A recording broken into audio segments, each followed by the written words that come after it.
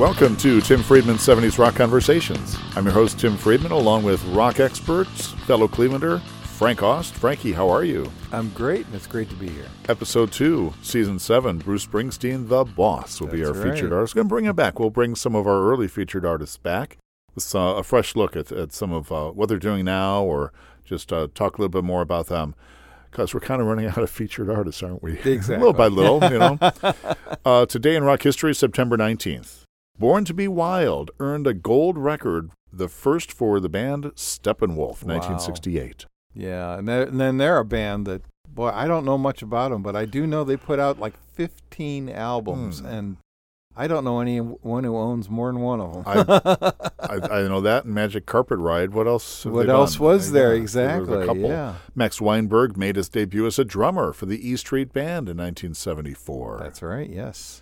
Linda Ronstadt's new album, Living in the USA, was released. That's the one where I think she's on roller skates, right? Okay, yeah. 1978. Advance with the curly hair. Yeah, the curly hair. Advance orders topped 2 million units, making it double platinum before it even hit the stores. Wow, that's incredible. She was hot. It was a different time back then. Yeah.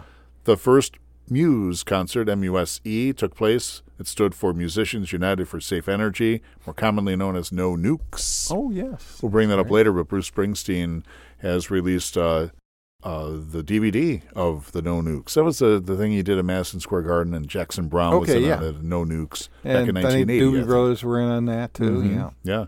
Simon and Garfunkel recorded the concert in Central Park on a beautiful night in 1981. I guess 500,000 people were there. That's It right. wound up on the HBO special, which you can now see on PBS now that we're older. Right. And I'm sure you can stream it or download it from sure. any amount of different platforms. And that's one of those that I have on record, on CD, DVD. It's really good, and I'm glad it didn't rain that night. The Stones album, Tattoo You, began its run at the top of the charts in the album charts for 9 weeks, 1981. 1981, Their last number one album to date. Probably their last one forever. But good one. What'd you think of Tattoo You? I love that It album. was a great album. And it was really the last Stones album before I got married. So from that standpoint, and I did see them right on the Tattoo You tour. So it was one of my favorites. Waiting on a Friend, little TNA. Oh, good yeah. stuff. And, of course, Start Me Up. They're just great tunes. The weirdest video. Start Me Up, Mick. Come on.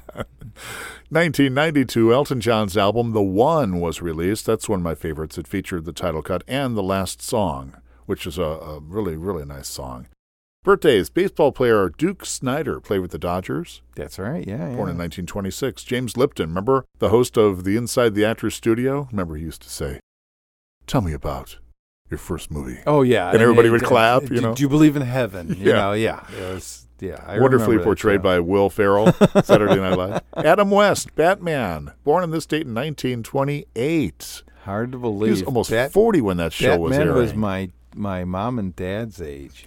Wow. Yeah. 1928. I used to bargain. You know how the show was on Monday and then Wednesday. That's right. It was on twice a week. At 7:30, they would finish off the episode. Yeah, they'd finish off the episode on 2 days later because they'd always. It was a cliffhanger and ending, and then you would tune in a couple nights later to see it. Used to bargain with my mom to stay up till 8 o'clock to watch Batman.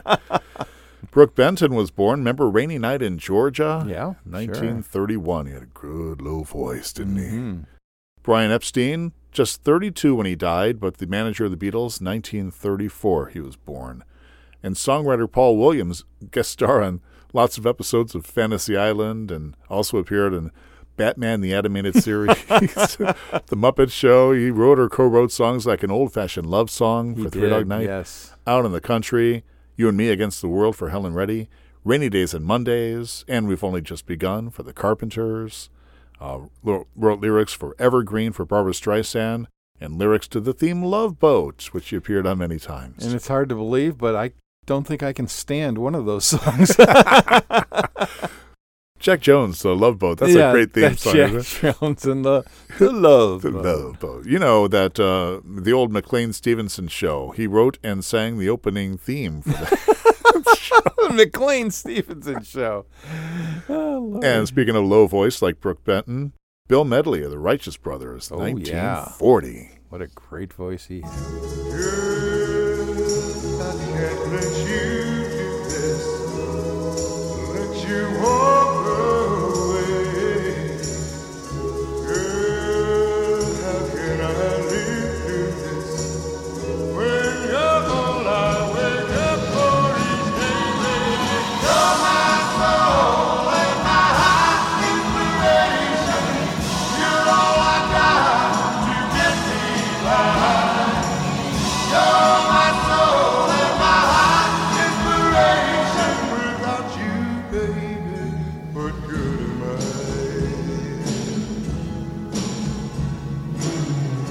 I never had much going, but at least I had you. How can you walk out knowing I ain't got nothing left if you do, baby? You're my soul and my heart's inspiration. You're all I've got to get me by. You're my soul and my heart's inspiration. Without you, baby, what good am I? Oh, what good. Mama Cass Elliot, also a great voice, also 32 when she died. Was born in 1943, and the English model Twiggy was born in 1949. Her real name, Dom Leslie Dawson, Okay. DBE. What does DBE stand for?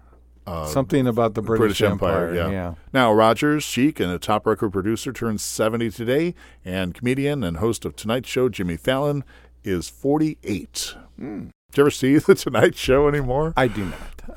I'm never up that late, and if I am, I'm watching sports or something that's going on. Or you've woken up after an hour of sleep or and you get back to sleep. Exactly.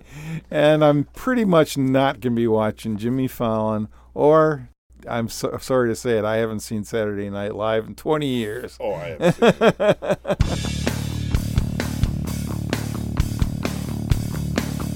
All right, Frankie, deep cuts from top albums, and not Who Loves the Sun, but Who Loves the Sun by Velvet Underground. Yes, from their album, Loaded.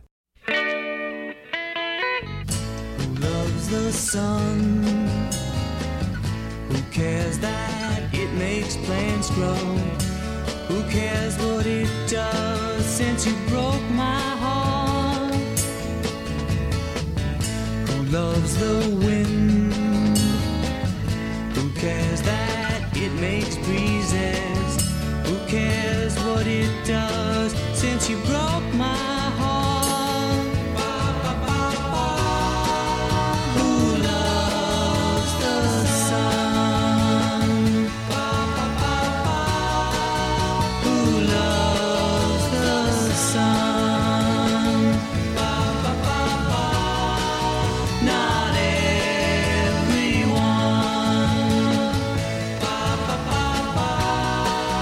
Who loves the sun? Who loves the rain? Who cares that it makes flowers? Who cares that it makes showers since you broke my heart? Who loves the sun? Now, this gem of a song leads off the last studio release of the Velvet Underground. Atlantic Records had requested an album loaded with hits, hence the title. And Lou Reed gave them this up-tempo, melodic song, clocking it at a perfect 2 minutes and 50 seconds. It sounds literally like something from the Mamas and the Papas or the Love and Spoonful, right down to the ba-ba-ba-ba sing-song chorus. They even had Doug Yule sing it rather than the more limited and darker voice of Lou. Of course, it's a Velvet song, so listen closer to the lyrics and you hear, who loves the sun? Who cares that it makes plants grow? Who loves it? Who cares what it does since you broke my heart? Who loves the sun? Not everyone. Perfectly insidious and perfect for the lyrics for a Velvet's hit record. Wow.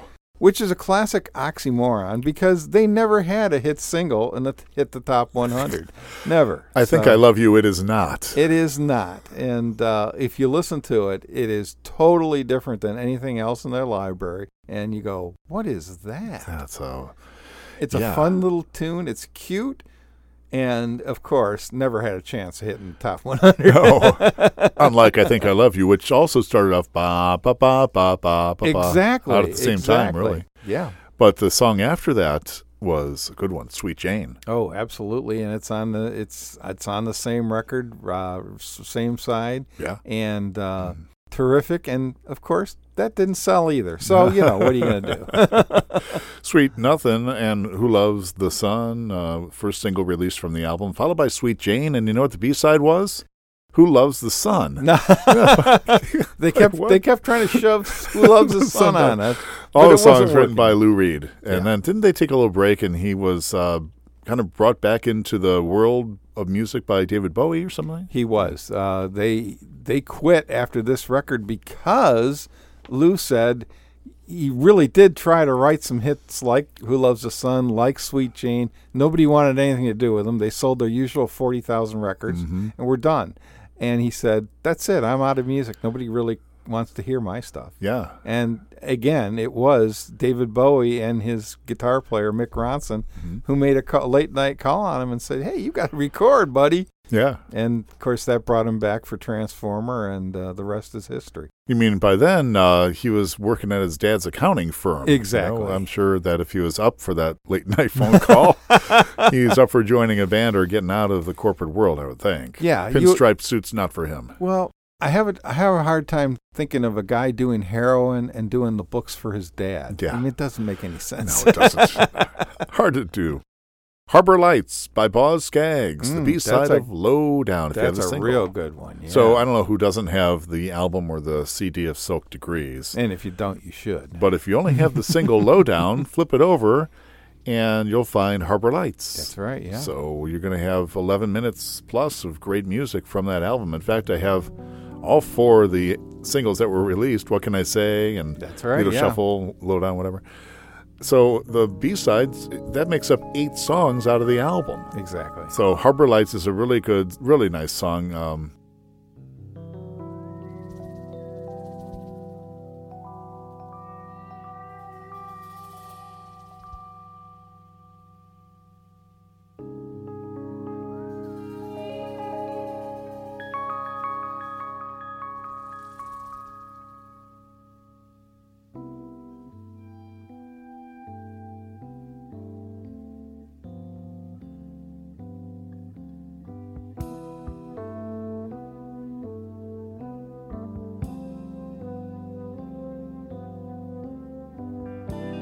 Son of a Tokyo rose, I was bound to wander from home, stranger to whatever I'd awakened to. Spun the wheel, took a shot in the dark, one-way ticket and runaway heart. Sailor's dream came true the night I dreamed of you. Through the neon doorways, down the stony streets I fell. All hands high side, all eyes erect, I followed. Sailing shadows, reds and blues, curtains drawn, but I saw through the window to your soul, and I found you.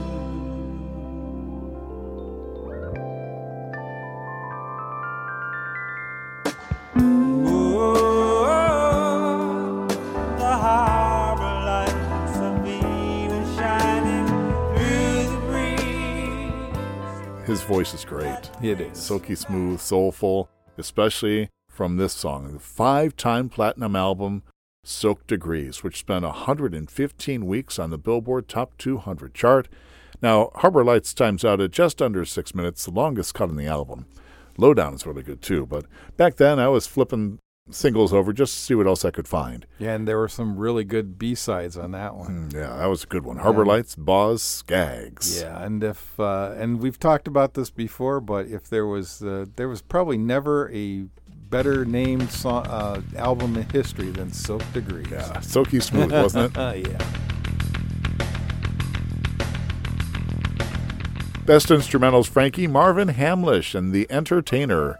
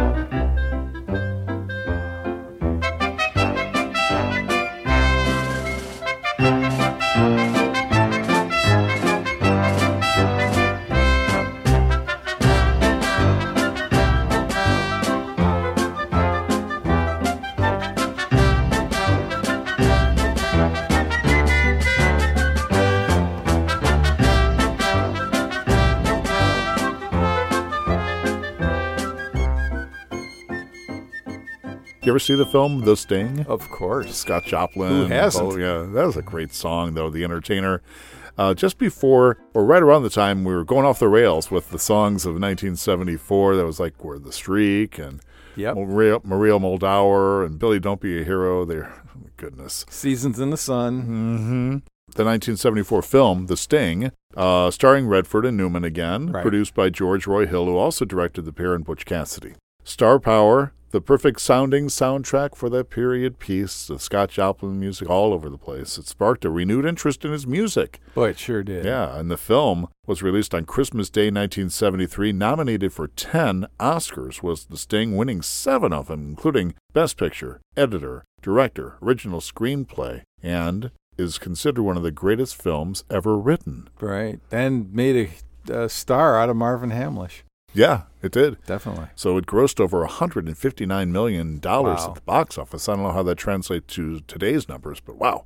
Marvin Hamlish won an Oscar for Best Scoring. He was only 29 years old at the time. That's right, yeah. Frankie, he seemed a lot older than that. But, you know, he also won 2 Oscars for his music in The Sting and The Way We Were, released just a couple of months before The Sting. Right. Marvin was one of only a select few to win an Oscar, an Emmy, a Grammy, and a Tony, and is one of only 2 people to also win a Pulitzer Prize. Wow, I never Richard realized Rodgers that. being Yeah. the other. Quite the career for Marvin Hamlish. Sure was, yeah. The Entertainer's great ragtime tune. You know, I thought it went to number 1. It didn't. It only made it to number 3. It's probably kept out by Midnight at the Oasis. Yeah, one of the or songs we Philadelphia, just mentioned. Probably TSOP, most likely. How about you? Well, I've got the theme from Mannix by love it. Lalo Schifrin.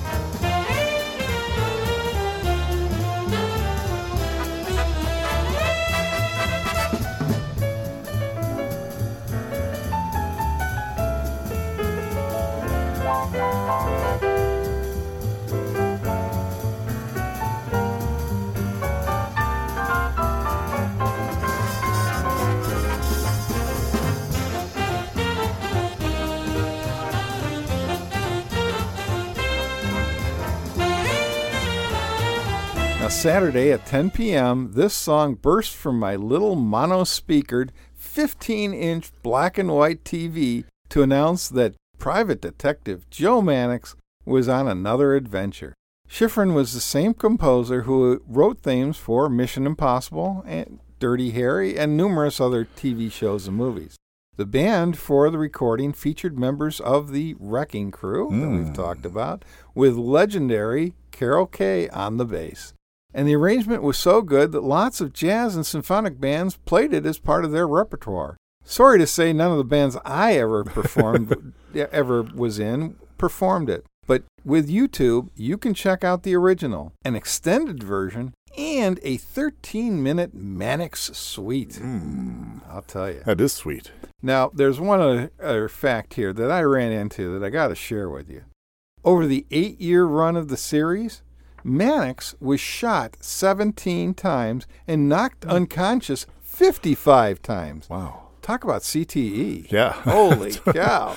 It's almost like a football player. Knocked unconscious 55 times in 8 years. Holy cow. Oh, you know, his loyal secretary, Peggy. Absolutely, Gail Fisher. Peggy Fair was her last name. Now, Lalo is still alive today. He's 90 years old. I saw that. Yeah, that's quite old, but boy, we had, like I said, if he'd just done the Mission Impossible thing, that was a career in itself. Those are both great tunes. Yeah, they really were. And you can just visualize the Mannix being chased by the helicopter. Yeah, and exactly. running down the highway, and they had bridge. the little boxes, remember? Boxes. Yeah. What a great show. What a cool character that was. It Mike was. Connors, Joe Mannix. It was. And the Private Eye. One Hit Wonder Time. Me and Mrs. Jones. You said that was one of my mom's favorite songs. It really was. I do remember her talking about it, and she loved that song. Boy, cool singers back then. Not just Barry White, Al Green, Johnny Bristol, Billy Paul had that number one hit from the fall of '72 for 3 weeks. Yet another great R&B singer from Philadelphia.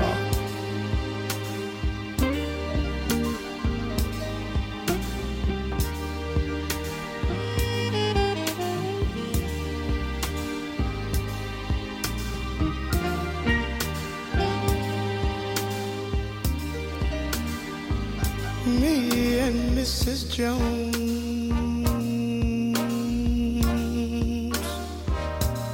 we got a thing going on.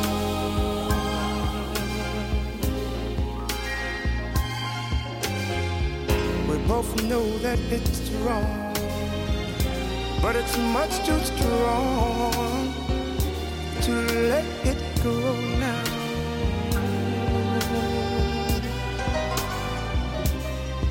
We meet every day at the same cafe, 6:30, and no one knows she'll be there.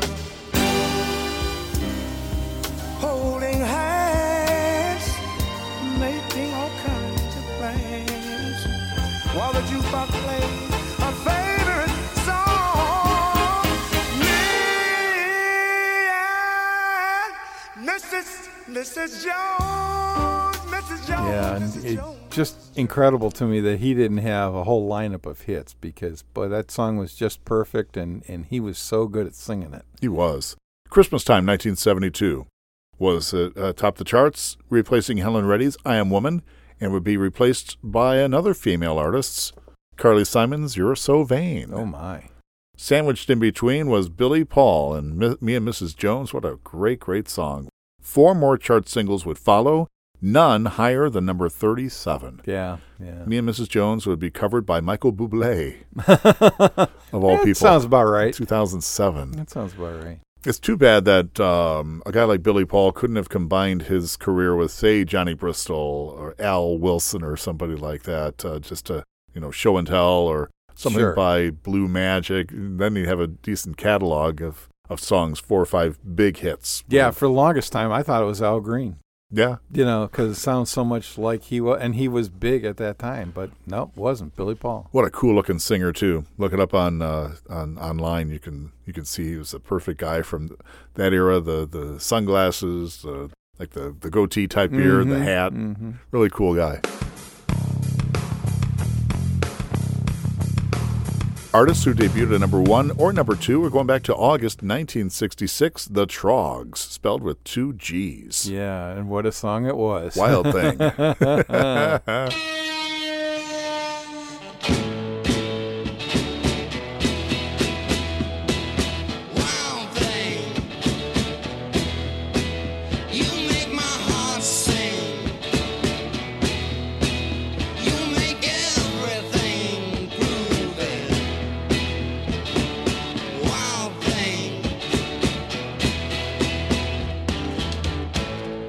Wild thing, I think I love you. But I wanna know for sure. So come on and hold me tight. I love you.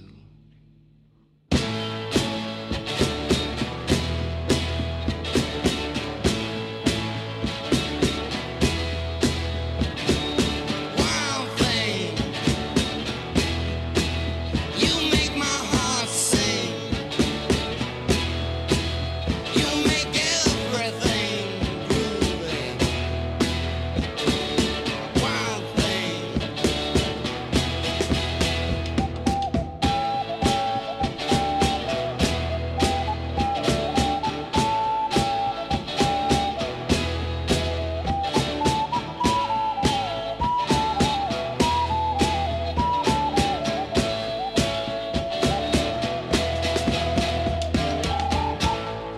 Wild thing. Number 1 for 2 weeks, end of July, first week of August that year. British rock trio from Andover, England. Also a big hit with Love Is All Around. Yeah. And for Wild Thing, the B-side was a bouncy number called With a Girl Like You. Da-da-da-da-da-da-da-da. Classic British invasion type pop band, 1966. Yeah, and I don't know which is cooler for the Troggs, having a number 1 record or having it covered in concert by Jimi Hendrix. My God, he made it his own. I mean, but can you imagine writing something that's cool enough for Jimi Hendrix? Do you think Michael Bublé would want to take a stab at Wild Thing? I doubt it. I'm thinking not.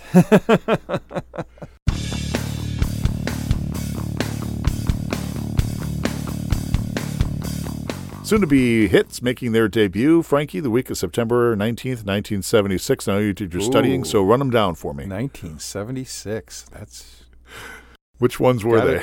Gotta be a couple of disco songs in there. Then Lizzie, the Terrible Tees. Oh, really? Came out with Cowboy Song, which is a cool tune. Yeah, it is. It's actually a pretty good tune. That was number 93 that week. Okay. Still my favorites of the Little River Band was It's a Long Way There, the first time we heard them. Okay. And I really like that song. It debuted at number 89 and peaked at number 28.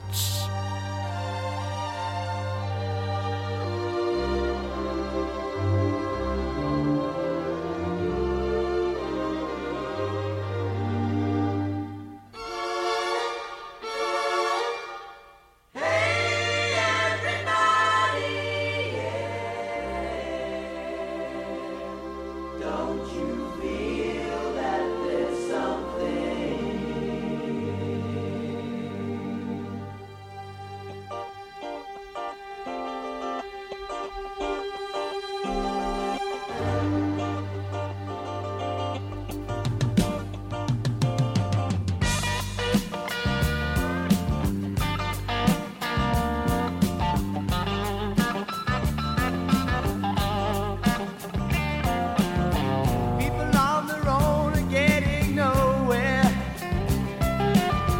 I'm on the road to see if anything is anywhere waiting just for me. Every night I walk around the city. Seems like I'll never know that feeling of being together when I go. Good band. Yeah. Boston's More Than a Feeling. Last week's featured artist debuted that single at number 86. Just to Be Close to You, another one of my favorites from the Commodores. Yeah. That peaked at number 7, started out number 85. Number 82 was This One's for You, Barry Manilow. Okay. That peaked at number 29. I thought it did better. but I guess not. Yeah, I think Manilow Fever was starting to dry up. at that Yeah. point, Number 77, Do You Feel Like We Do? Peter Frampton with that, 15-minute song? Right, that was cut to about 3 minutes and 50 seconds Yeah. for a radio. And peaked at number 10. Love So Right, a great song by the Bee Gees, peaked at number 3 and started out at number 70 the week of September 19th. Good That's tunes right, making their Love So debut in Right. 1976. And I don't see any disco songs No, in there at all, do you? Kind of disappointed about that. That is good news. Pop versus rock or psych versus rock, as the case may be. That's Got a right. good one at number 5 in the psych category. What was it, Frankie? Crimson and Clover by Tommy James and the Wow, Shondells. what a departure for that group. I think we're Exactly. alone now to Crimson and Clover. You better believe it. Now I don't hardly know her, but I think I could love her. Crimson and clover.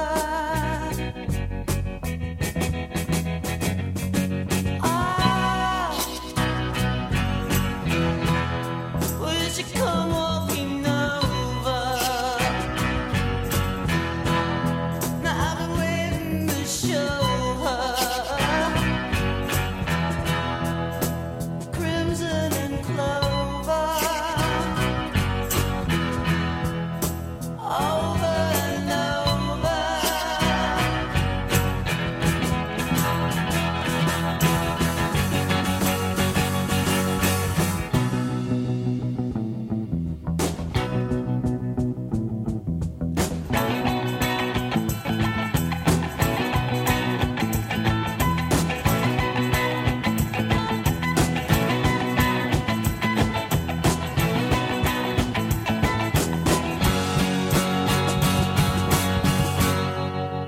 This psychedelic masterpiece was recorded in late 1968 in about 5 hours and is actually one of the earliest songs recorded on 16-track equipment. Really?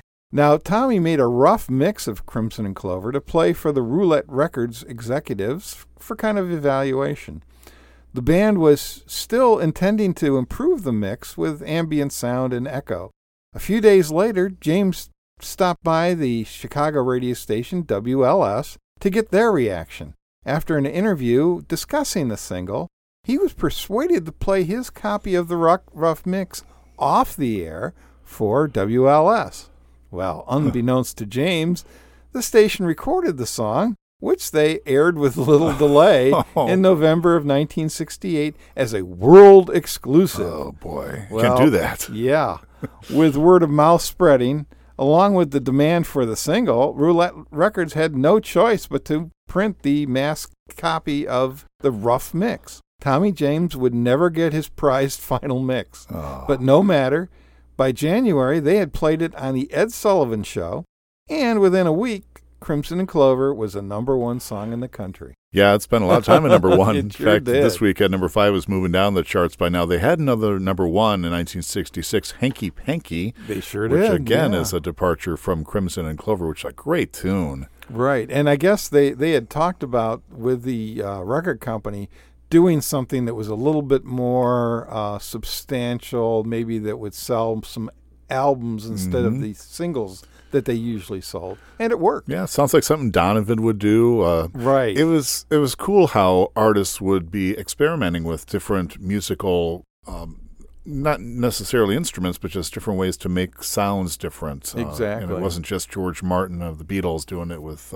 Revolver or Sgt. Pepper's. It was a lot of there were a lot of artists. people, and of course, out of that session also came Crystal Blue Persuasion, Oh, I love which that was song. another big hit. Yeah, one of my favorite oldies of all Mm-hmm. time. Crimson and Clover, Tommy James, number 5. And number 4 was...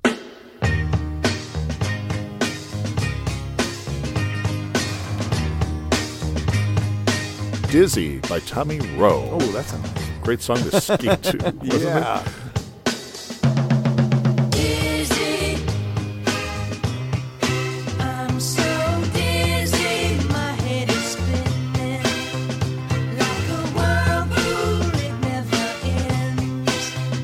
And it's you, girl, making it spin. You're making me dizzy,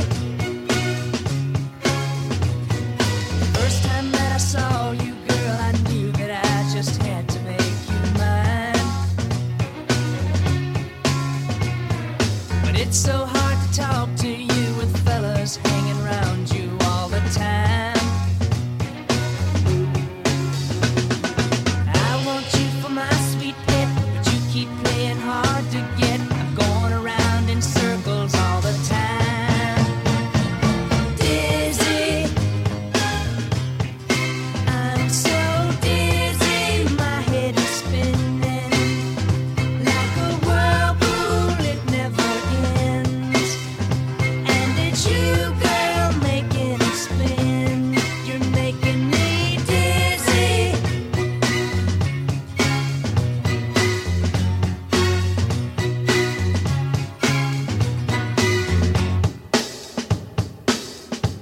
Made a big leap from number 10 the week before and would climb into the top spot starting next week and stay there at number 1 for 4 weeks. Dizzy. He also started out with a number 1 hit called Sheila in Okay, 1962. I remember Sheila, yeah. And wrote a top 10 hit later on in 1969, Jam Up and Jelly Tight, which That's right, yes. so that'll probably make its way onto our pop versus rock category before too long. Roe has released 55 singles over the years, including Come On Sweet Pea and Hooray for Hazel. He's now 80 years old, living the high life in Beverly Hills. Nice.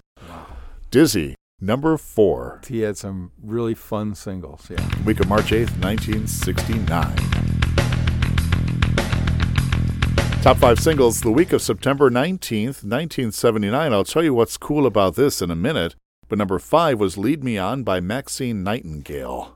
Oh, my goodness. Don't Bring Me Down, ELO. That song had debuted in the top 40 at like number 15. You thought it was a surefire number 1, right? It kind of stalled after it hit number 4. I think that's where it peaked. Devil Went Down to Georgia, which is a great tune. Charlie Daniels Band. Yeah. That was at number 3. Exactly. Earth, Wind, and Fire, one of our featured artists from way back when. We'll bring him back. After the Love Is Gone, great tune. David Foster wrote that. Another great tune, And yeah. The Knack in its 4th of 6 weeks at the top with My Sharona. Mm-hmm.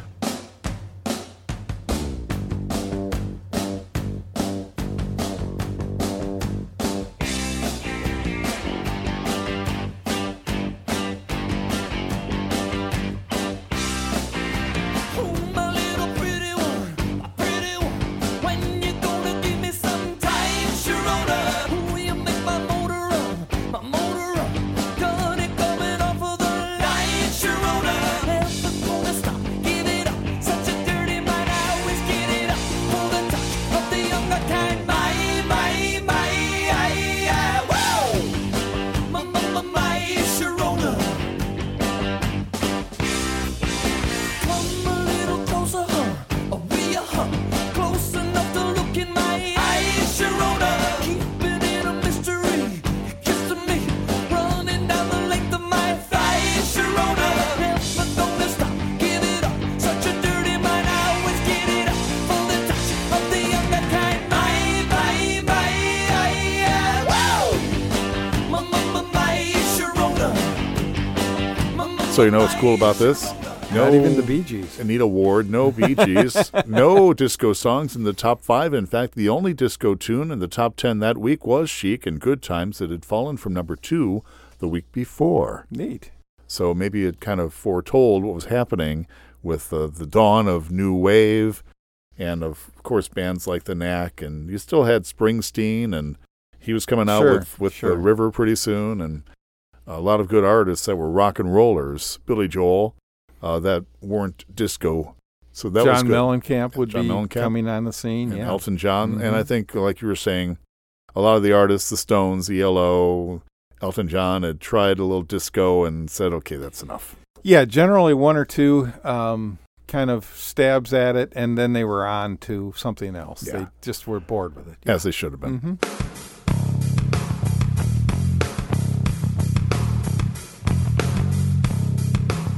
Rock releases September 19th, the week of, in 1970, After the Gold Rush by Neil Young. Ooh, what Do you have that one? great. I do have a number of the cuts off the album. Mhm. I don't think I have the album, but I definitely had a number of cuts off of it. It's great stuff. I don't have that one, but I do, or I did have Harvest, and of course, Rust Never Sleeps. I still have that one. Right, right.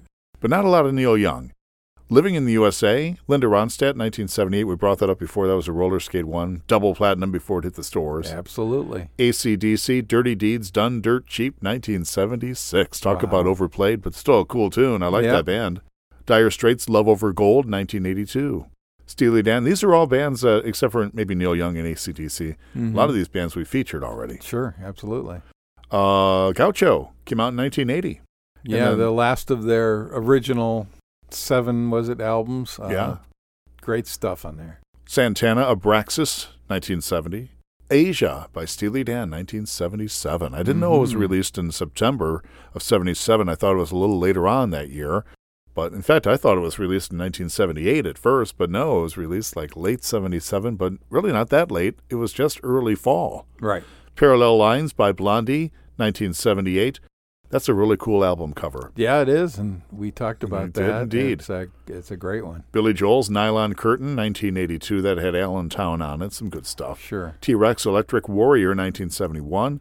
The Eagles in the Long Run, 1979. It would be a long time until we heard from the Eagles again. Exactly. Utopia, Deface the Music, not Face the Music, but the song made up of little tiny rockers that sound a little bit like the Beatles. I think Todd Rundgren, you can still hear him play some of those tunes in concert if he wants to get in there, but I think even he was starting to think maybe this is a little more like the Beatles than we want it to be, and I don't want to get in trouble. And anyway, some really cool short songs on Deface the Music, Utopia, that's 1980. Said the world to the sun, I must turn away. 'Cause my face is so ugly, I feel so ashamed. Tell me, where does the world go to hide? All the people down here, they fight everywhere. They destroy and they poison, they don't even care. So where does the world go to hide? Nobody cares what will happen to me, and nobody cares if I cry.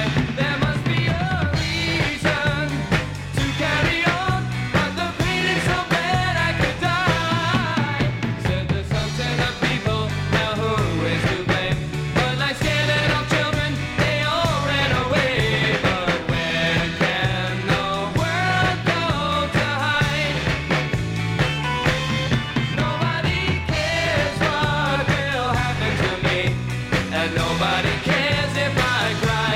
There must be a reason to carry on, but the pain is so bad I could die. The Doors came out with Strange Days in 1967, and Forever Now by the Psychedelic Furs, 1982. There you go. The Furs are one of my favorite bands. We had them as one of our featured artists in our New Wave category. Right.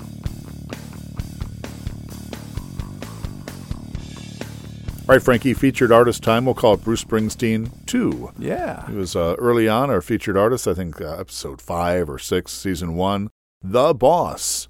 Frankie, you ever see Bruce Springsteen in concert? Well, now that you mentioned it, I actually I've seen him 10 times, beginning with 1976's Born to Run tour, which was at the old Allen Theater downtown, before it was revamped, before it was redone.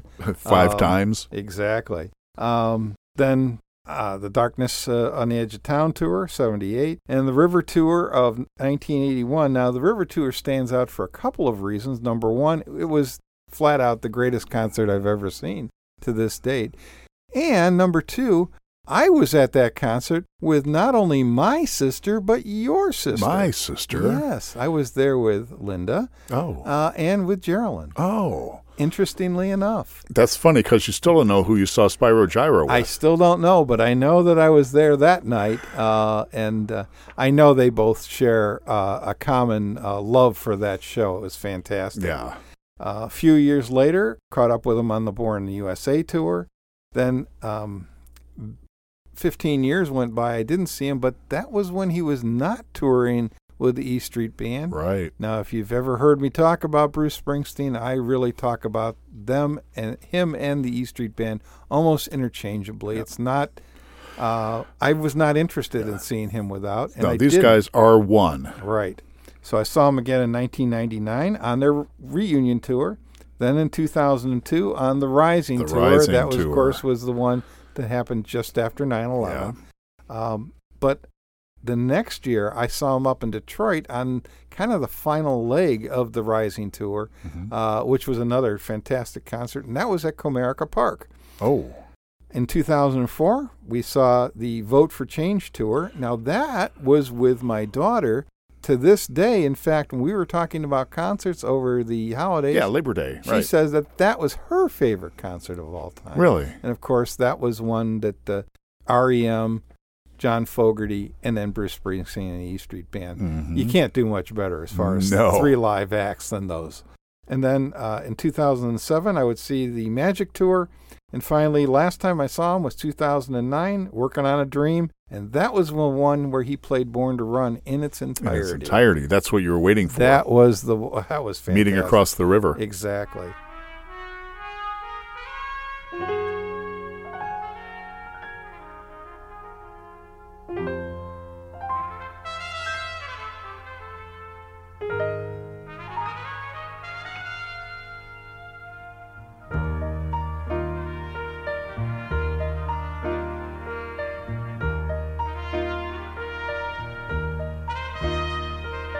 Hey Eddie, can you lend me a few bucks? Tonight, can you get us a ride? Gotta make it through the tunnel.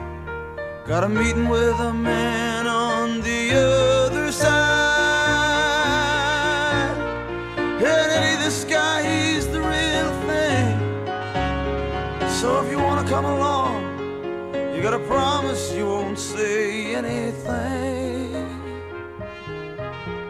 This guy don't dance. The word's been passed, this is our last chance.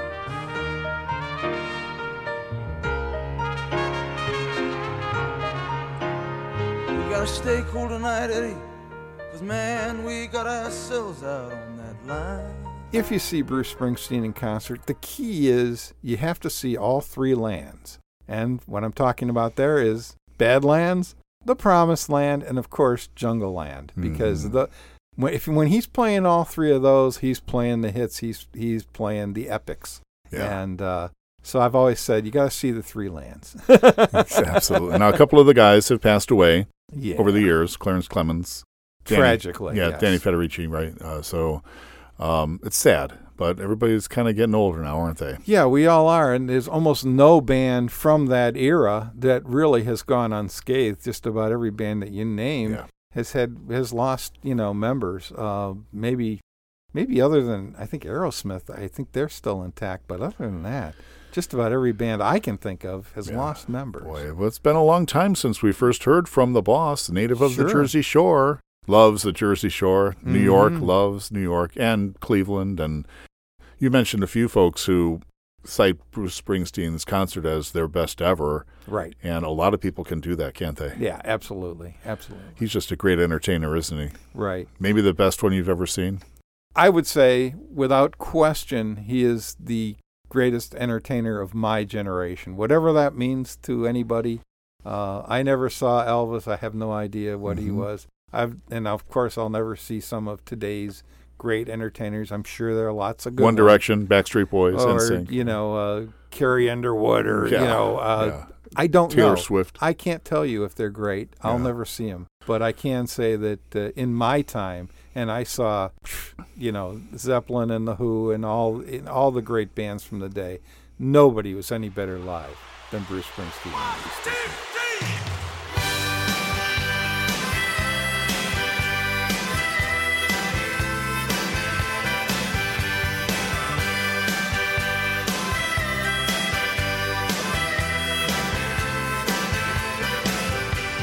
Rattlesnake Speedway in the Utah desert. I pick up my money, head back into town, driving across the Wayneswood County line. I got the radio on, but it's just killing time. Working all day in my daddy's garage, driving all night, chasing some mirage. Pretty soon, little girl, I'm gonna take charge. Well, the dogs on me see how, but they understand if I can take one moment into my hands. Striking aboard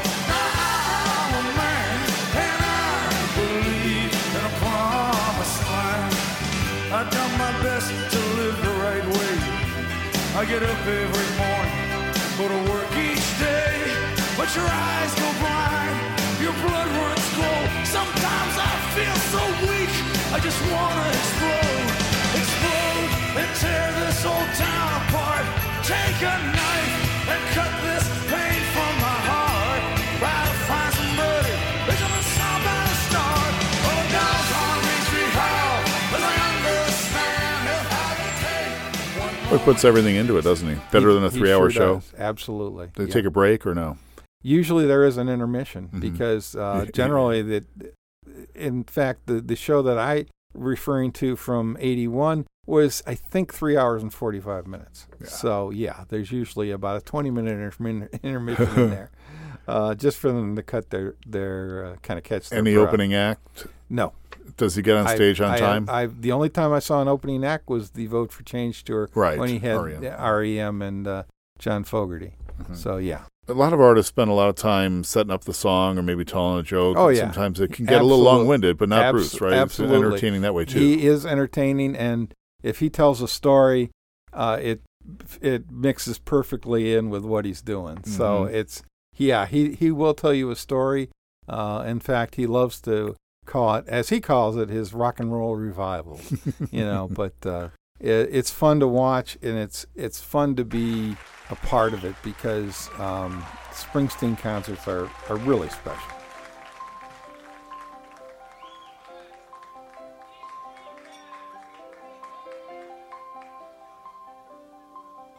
There I was one night, just a normal guy. And then there I was the next night. God damn, I was still just a normal guy. When I stood stone like at midnight, suspended in my masquerade. Then I combed my hair, look was just right, and commanded the night brigade. Well, I was open to pain and crossed by a way. I walked on a crooked crutch. I strolled all alone to a far out zone, where I came out with my soul untouched. In the clouded wrath of the crowd, when they said sit down, I stood up.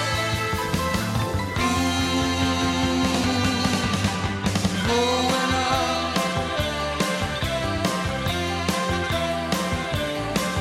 Well, the flag of piracy flew from my mast. My sails were set wing to wing. Why had a jukebox graduate for first mate?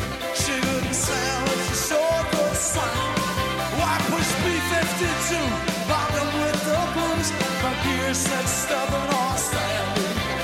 Why broke all the rules straight my old high school? Never once gave. Interesting. You talked about his start, and that when we talked about him before, you had mentioned that Clive Davis from Columbia Records was the guy that discovered Bruce.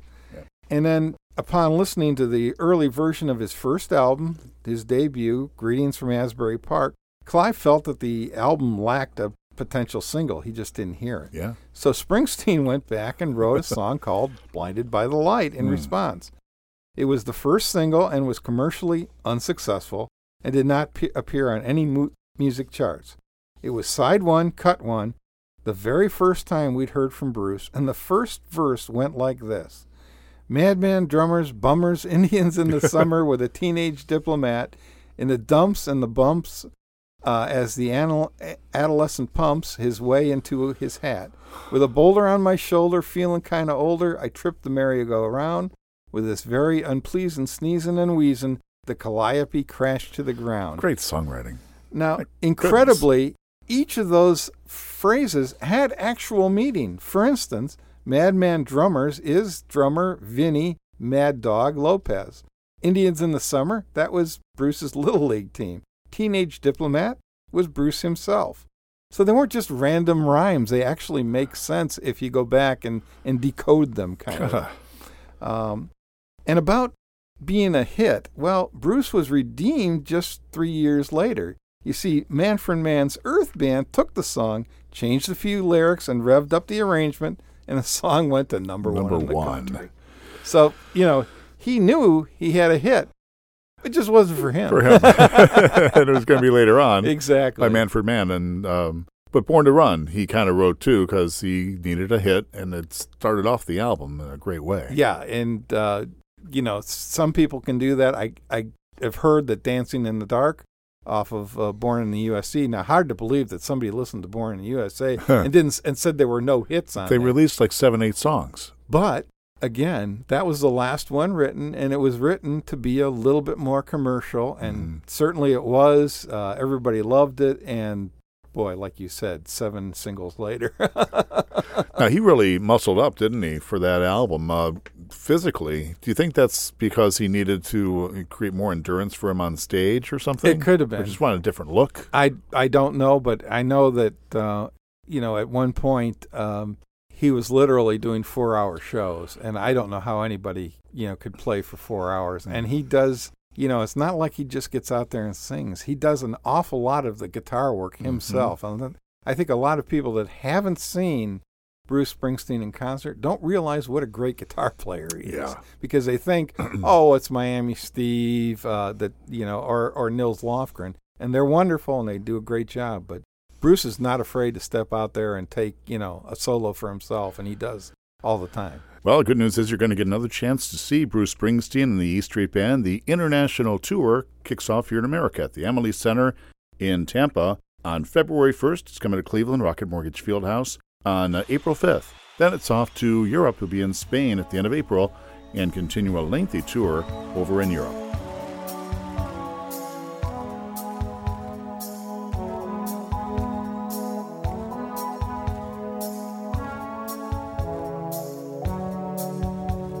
Was 8 years old, running with a dime in my hand to the bus stop to pick up a paper from my old man.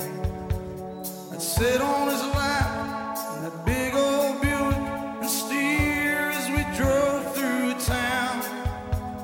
He'd tassel my hair and say, son, take a good look around. This is your hometown. This is your hometown. This is your hometown. This is your hometown.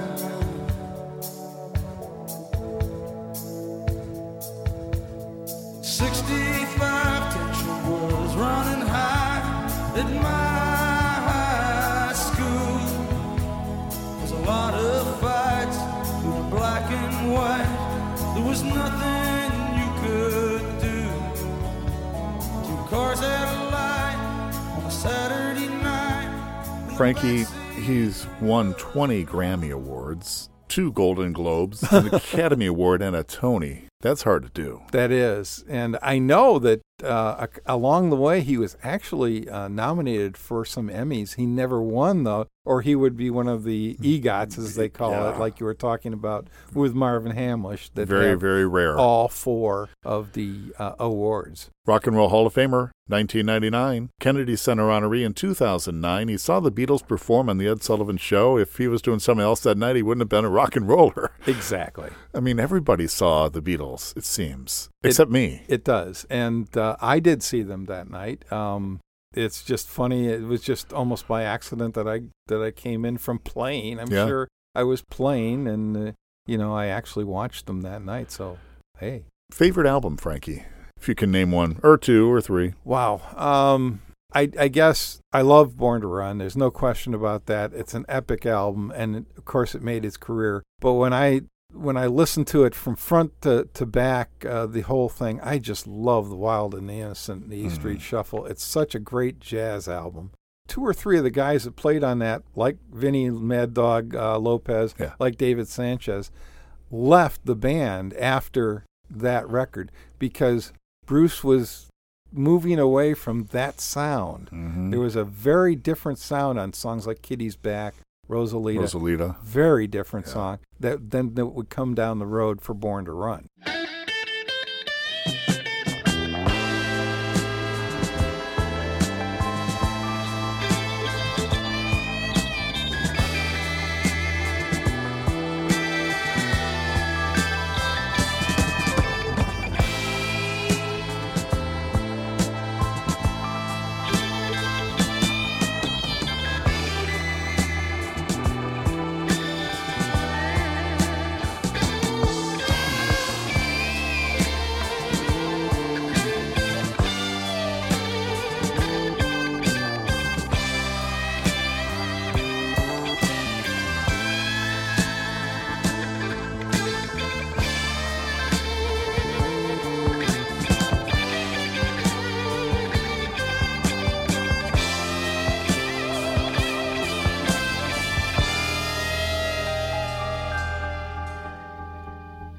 Kid long size hole and Kitty's black too.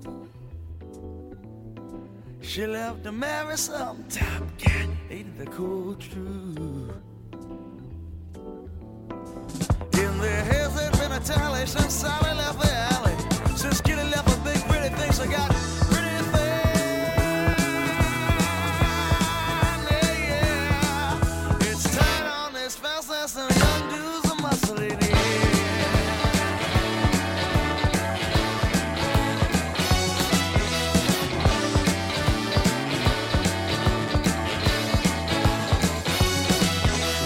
Jackknife cries 'cause baby's in a bundle.